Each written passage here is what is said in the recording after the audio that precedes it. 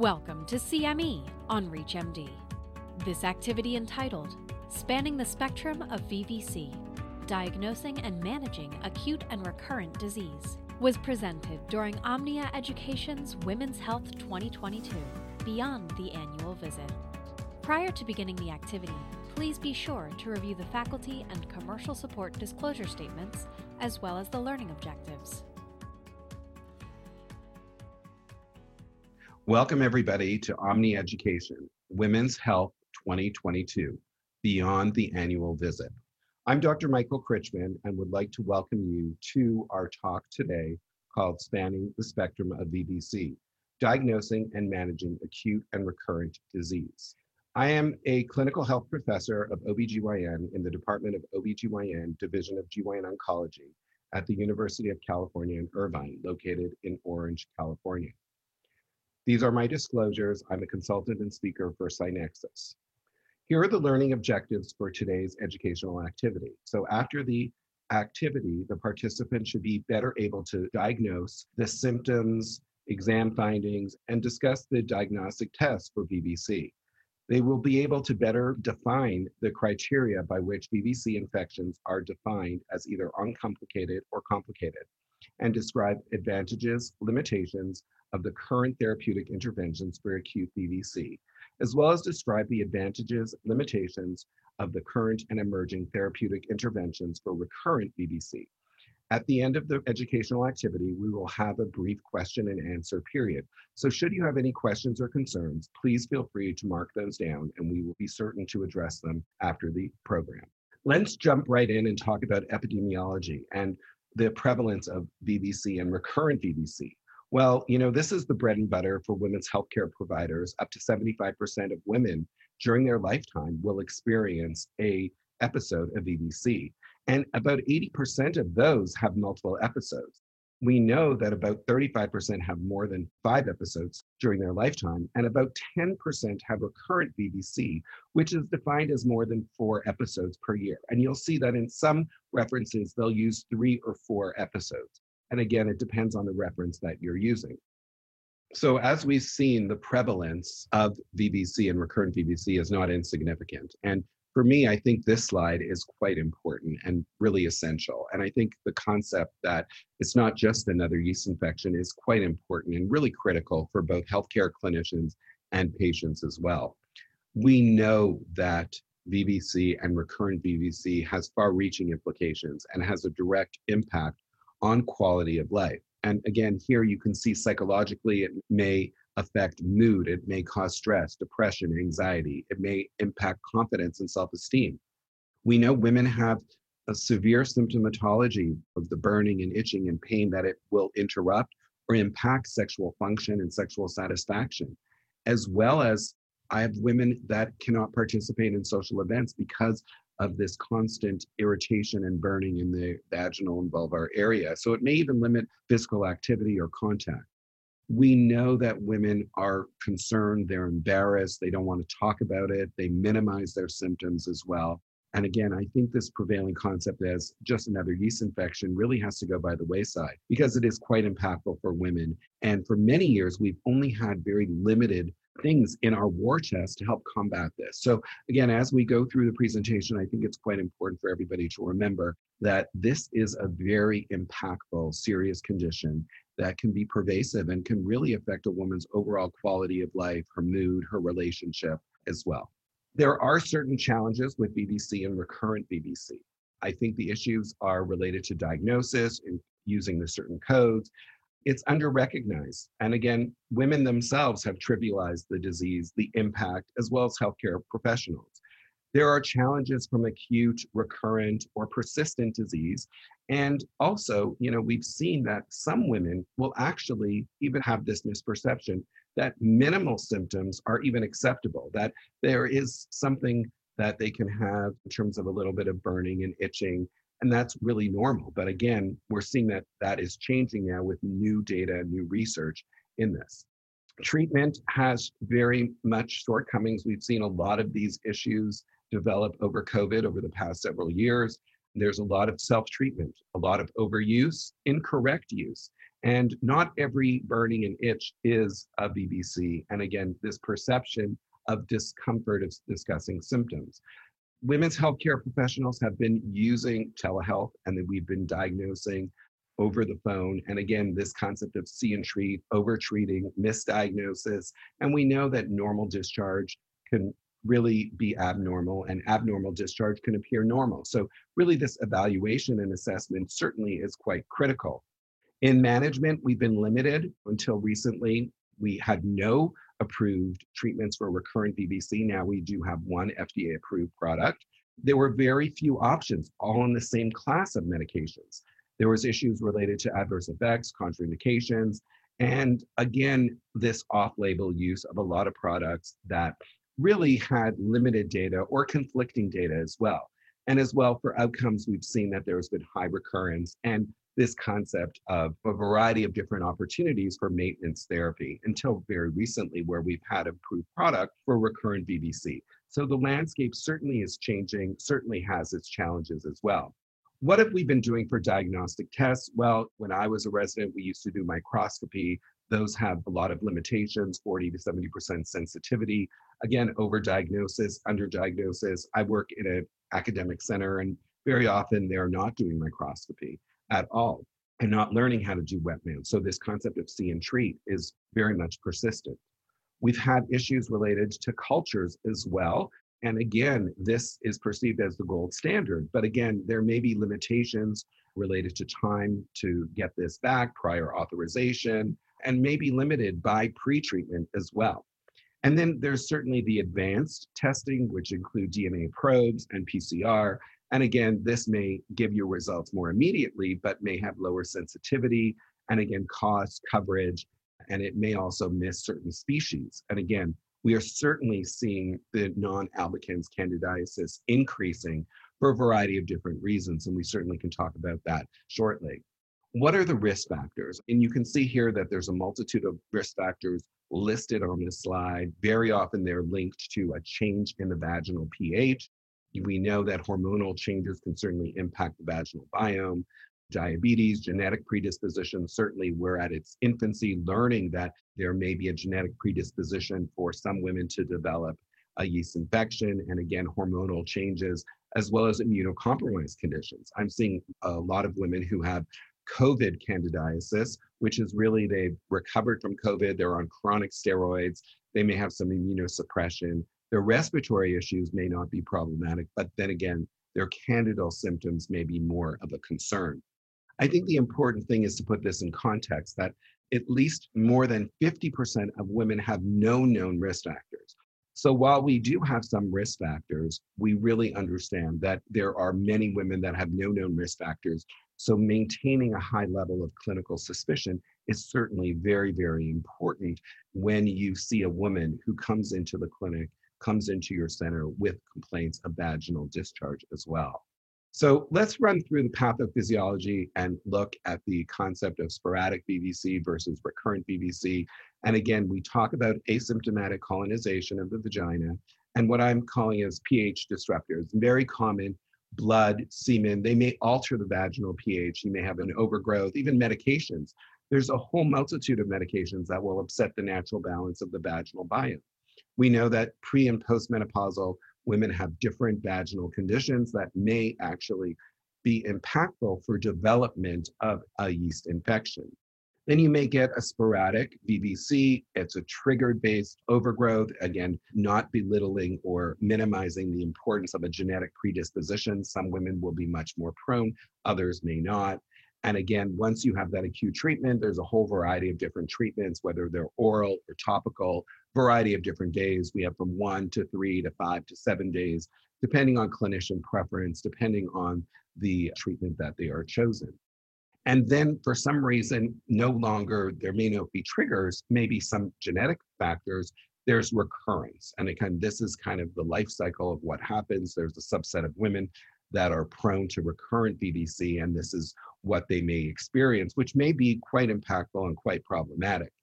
And then we talk about maintenance therapy. And again, I think if you look at what is going on in the community, there's a whole variety of things that are being done concurrently right now, whether it is long-term fluconazole use, whether it is topical suppression use, whether it's probiotics or things like off-label boric acid. So, and again, the maintenance therapies are not 100%, and some of those patients will actually experience recurrence.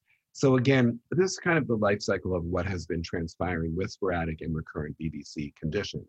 What I tried to do here is kind of break it up into more of a, bite-sized issues. When you talk about the frequency, it's really infrequent versus 3 or 4 episodes for recurrence. Triggers, you may have a known trigger, chronic antibiotics, intercourse, diabetes, estrogen. And in that respect, you may have avoidance of triggers may be quite helpful. So lifestyle impact may be really important as well. For recurrent, you'll see there's very often no triggers or modifiable risk factors that can be impactful, and genetics may play more of a role than we actually had assumed. There's multiple treatments, short-term oral versus topical, and again, really about clinician expertise, what they choose, the medication of choice, and the duration. These are really for sporadic. But again, for recurrent, we really didn't have anything till very recently. Now we have one FDA-approved treatment. There's long-term greater than 6 months of weekly oral fluconazole, which has kind of gained popularity from expert opinion. The outcomes, really, we can see there's resolution for the sporadic, but for those that are on no maintenance therapy, there's really about 70% recurrence within 6 months. And if you have maintenance therapy, believe it or not, up to 50% recurrence after 12 months of stopping their maintenance therapy. So we're really slightly impactful, not really making a huge dent, but again, really understanding that there's long-term issues really with quality of life and impact in terms of symptomatology for those who are suffering from recurrent VVC. So what about the treatments? We can see here azoles typically for the acute.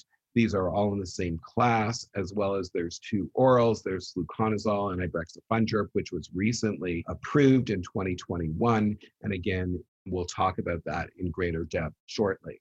For recurrent, we know that there's one recently approved just several months ago, oteseconazole. It was newly approved for recurrent VVC, and we'll jump into that in depth. And again, there's unapproved medications. We've been using oral fluconazole weekly. We've been using boric acid, probiotics, and as we talked about before, really limited data as well. But again, we know from clinical experience that some of these things have been working quite well for our patients. Ibrexafungerp does have a PDUFA date in November of 2022, and will be looking to see whether or not this will be approved for recurrent VVC. And some of the compelling data will actually be presented shortly when we talk about ibrexafungerp as one of the newer medications, as well as oteseconazole newly approved. Very interesting time to be in healthcare, very interesting time to be in women's healthcare, and as well, very interesting time to be looking at VVC and recurrent VVC, because the landscape is changing for the first time in many, many, many years. What about uncomplicated versus complicated? And I think this is really important. Uncomplicated, you will have presence of all of the following. So infrequent or sporadic, it's usually Candida albicans, mild to moderate symptoms, and you have a competent immune system. And very often, my experience as I'm a tertiary referral, these uncomplicated ones very often are addressed by the patient themselves. They are going to their local community pharmacy, they're self-medicating. They're only coming to you when there's recurrent or persistent symptomatology, or when the symptoms are really more moderate to severe. So complicated ones really are the bread and butter of what we are seeing in the office. And this may be recurrent, this may be people who have moderate to severe symptoms, or when we have complications like uncontrolled diabetes, HIV, COVID on steroids, or what we talked about, the non-albicans candidiasis, like the Galbrata, the cruci. We're seeing more of those species when we're doing cultures. And again, I think that's a really important concept. And typically, if someone is suffering repetitively, in my clinical experience, we're using 3. I don't wait for a 4th infection. I really start with maintenance therapy soon thereafter.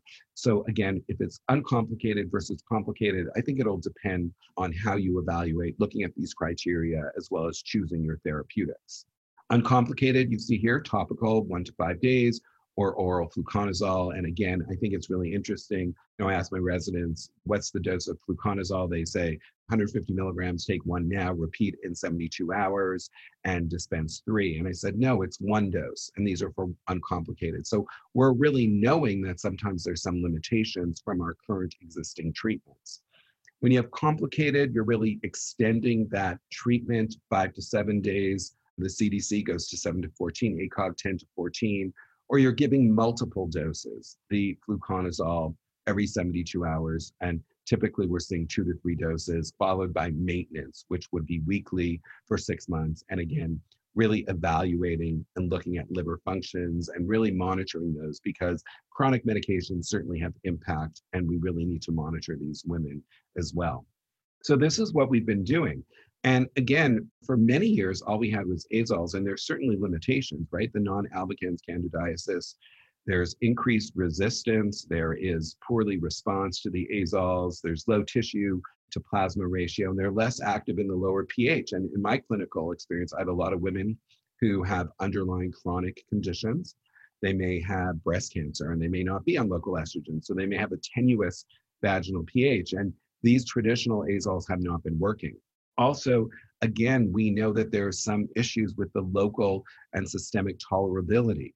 Very often, some of these topical medications may exacerbate with burning and itching, as well as other concerns. So again, I think that the pervasive concept was we didn't really have much in our war chest to fight a VVC until very recently, and broad and frequent use of the azoles may have contributed to the increase in the non-albicans candidiasis and the fluconazole resistant candidal species. Because all we did was, if it didn't work, we gave more of the same and more of the same and more of the same.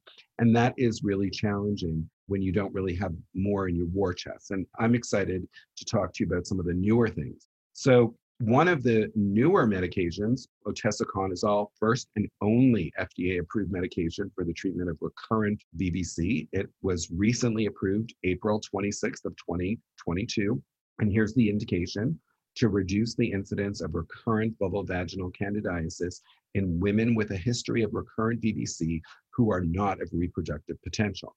And again, we're going to be giving a general overview of these medications, and I would encourage everybody to get a copy of the prescribing information, the product insert. The prescribing information is certainly available online for download, and it really is worth a good read to get a good download and get a better understanding. So we're going to give you the overview, but again, I would encourage everybody to look at the PI as well.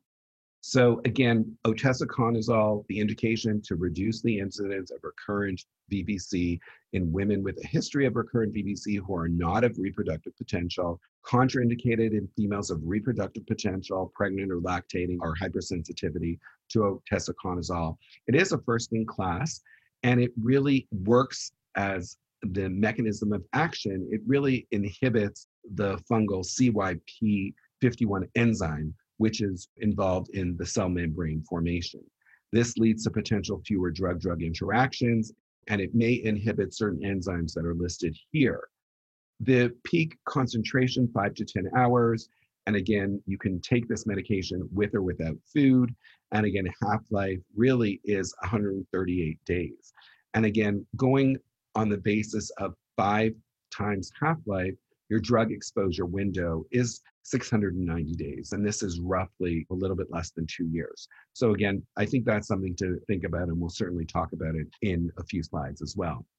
Here's the high-level results. The FDA approved the product based on positive results from 3 phase 3 clinical trials. There were 2 global pivotal Violet trials and 1 US-focused Ultraviolet study.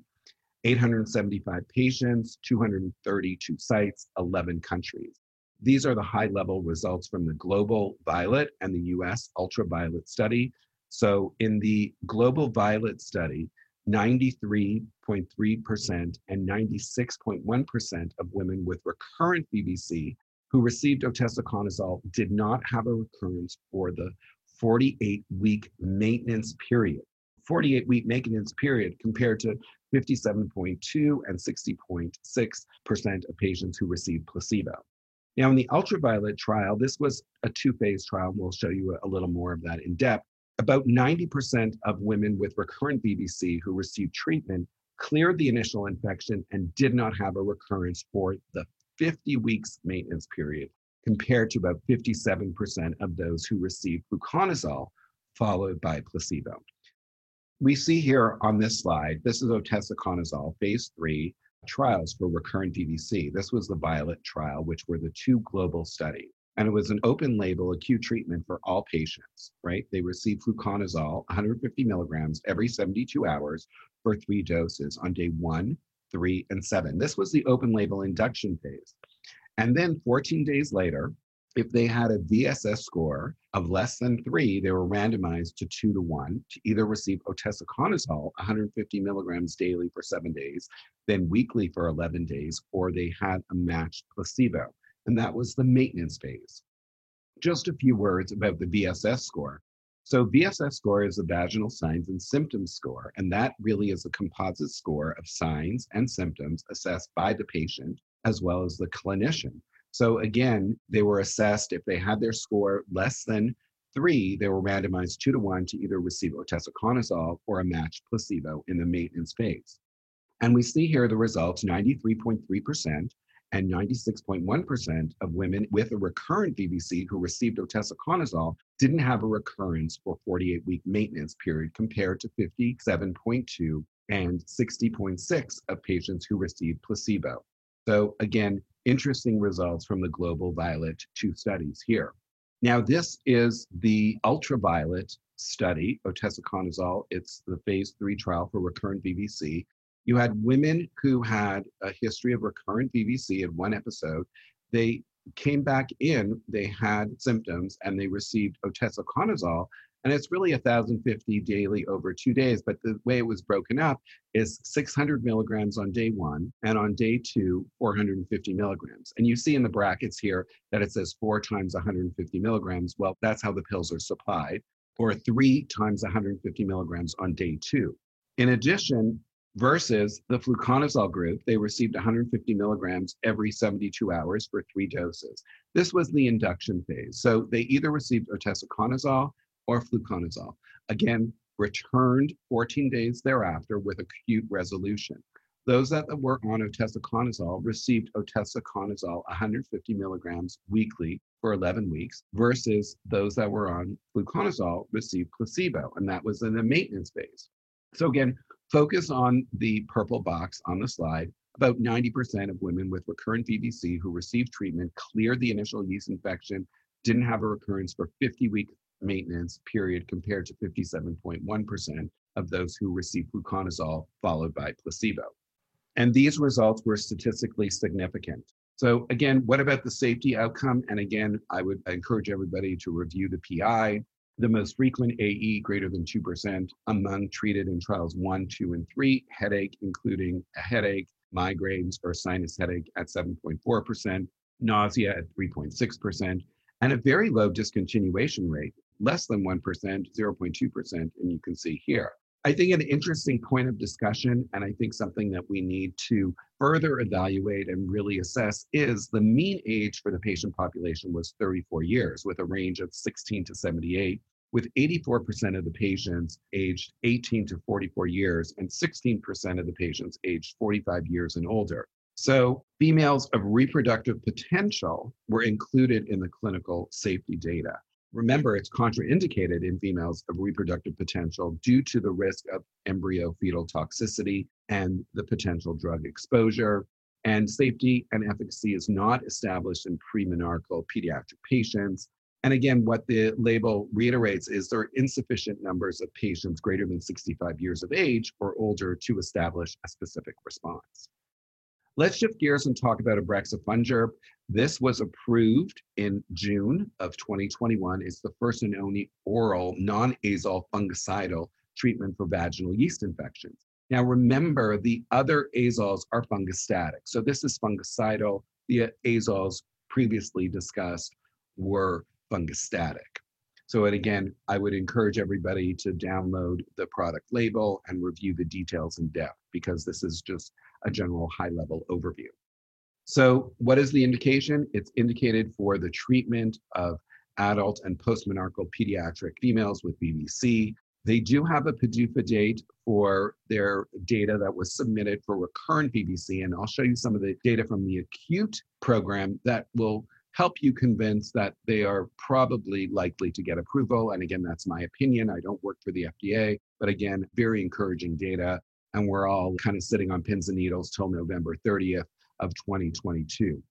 And the caveat is, if you are watching this video after November 30th of 2022, I would encourage you to look at some of the additional slides that we may have, because this may change as well. It's contraindicated in pregnancy, use in specific populations who have a hypersensitivity to ibrexafungerp, and they have the caveat to, prior to initiating treatment, you have to verify pregnancy status, and they're very clear on the wording: verify pregnancy status in females of reproductive potential, and advise the patient to use effective contraception during treatment and for 4 days after the last dose. And 4 days after the last dose, if we skip down to the bottom of the slide, that's related to the half-life of 20 hours. And again, it's a first-in-class fungicidal triterpenoid. It's a glucan synthase inhibitor, also affecting the fungal cell wall. It's eliminated by the biliary excretion. And again, can it be taken with or without food? Half-life of 20 hours as well. And that's why you have 5 half-lives, which is roughly 4 days after the last dose for contraception. It had a phase 3 trial for acute VVC. So there was 2 randomized placebo-controlled clinical trials, trial 1 and trial 2, identical design, conducted to evaluate the efficacy and safety of a single daily dose of 600 milligrams. And now again, 250 milligrams per dose. And you had 1 dose, and then 12 hours thereafter, you had another dose. So it's a 1-day treatment for acute VVC. So you had symptomatic, then they were randomized. Either they received placebo, so they received 300 milligrams PO BID for 1 day, or a matched placebo, and then looked at the endpoints. And here is, I know this is a busy slide, but we'll go over it a little bit in detail. You have graph 1, 2, and 3. Graph 1 really is the primary endpoint, which is the complete resolution of VVC signs and symptoms at day 10. And you can see in the light blue, you have 50% and 64% in trial 1 and trial 2 versus 28 and 45 in placebo. And remember, this was a VSS score of 0, so no symptoms at all. Moving on to graph 2 in the middle, you will see this was mycological eradication in those that received a negative culture at day 10. And again, light blue lines are your focus, 50 and 59, trial 1 and trial 2 versus 19 and 29 respectively. The last graph, graph 3, is probably for me one of the more important slides. This is really discussing what I would say sustained resolution at day 25. So again, sustained resolution of symptoms at day 25. You have trial 1 and trial 2, and ibrexafungerp 60% and 73% versus 44 and 49 respectively. So you can see here the concept that they were thinking. They have good sustained resolution at day 25. Perhaps this may be something we need to study for recurrent VVC, that people can be dosed on what we're talking about is a monthly basis. So we'll briefly talk about some of that as well. Moving on to the safety data, and I think, again, if you look at the PI, which I would encourage everybody to do, every drug certainly has positives and negatives. You can see here predominantly GI issues with diarrhea, nausea, abdominal pain, and vomiting being the most significant. But again, if you look down into the fine print, only 0.4% discontinued treatment, 1 for vomiting and 1 for dizziness. So very well tolerated. But again, I think very important to mitigate these issues is really to dose the medication with food. And that's what I've been advocating in my clinical experience, is really to dose whatever medications you're giving that may have an impact in AEs is really with food as well. What about the status update? So we talked about the PDUFA date, November 30th, 2022. And just as a caveat, if it is approved, it'll be the first and only approved therapy for both acute treatment and prevention of recurrent VVC. We look at the CANDLE study. These were the data that was published. You can look at some of the research online. And again, efficacy and safety were demonstrated, defined as subject to having a test of cure evaluation, no mycological proven, presumed, or suspected recurrence. of VVC up to week 24. It showed efficacy, demonstrating no mycological proven recurrence. And again, there was no safety issues identified. And you can see here from the ITT population, this gives you more of it in graphic form. You can see the endpoints on your left-hand side and ibrexafungerp versus placebo here. Clinical success, no recurrent mycologically proven, presumed or suspected at 24 weeks. You have 64% versus 53.1% in placebo.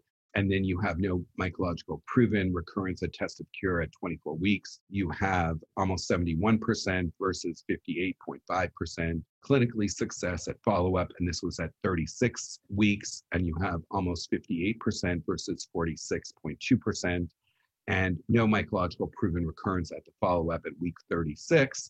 Again, 65.4% versus 53.8%. So again, this is kind of a snapshot peek view of some of the data that has been submitted. So, just to summarize, I think these are the key takeaways. Acute VVC is under-recognized both by patients and clinicians. It's frequently undermanaged, and it's really not a trivial disease. There are far-reaching implications. And I think it's really exciting that we have newer medications, newer classes, newer opportunities, new things in our war chest to help really combat a really prevalent common condition that is quite impactful for a lot of women. We need to have a better understanding of what we're seeing in the trenches in our offices and what's going on in the local drugstore as well. The uncomplicated versus complicated.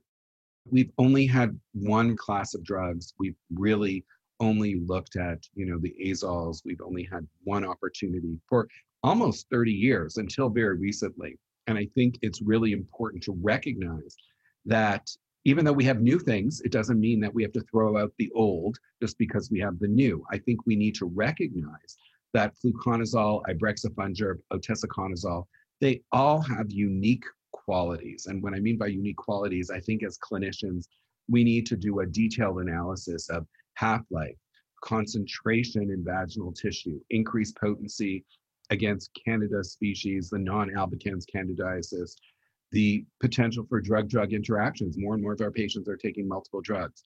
And what is going to happen with recurrence rates? And then choose appropriately. And again, we also need to think about cost, consideration, coverage, a whole lot of other things that go into medical decision-making. But I think when you partner with your patient, you really can have some key successes. And having more in your war chest is always good to choose from.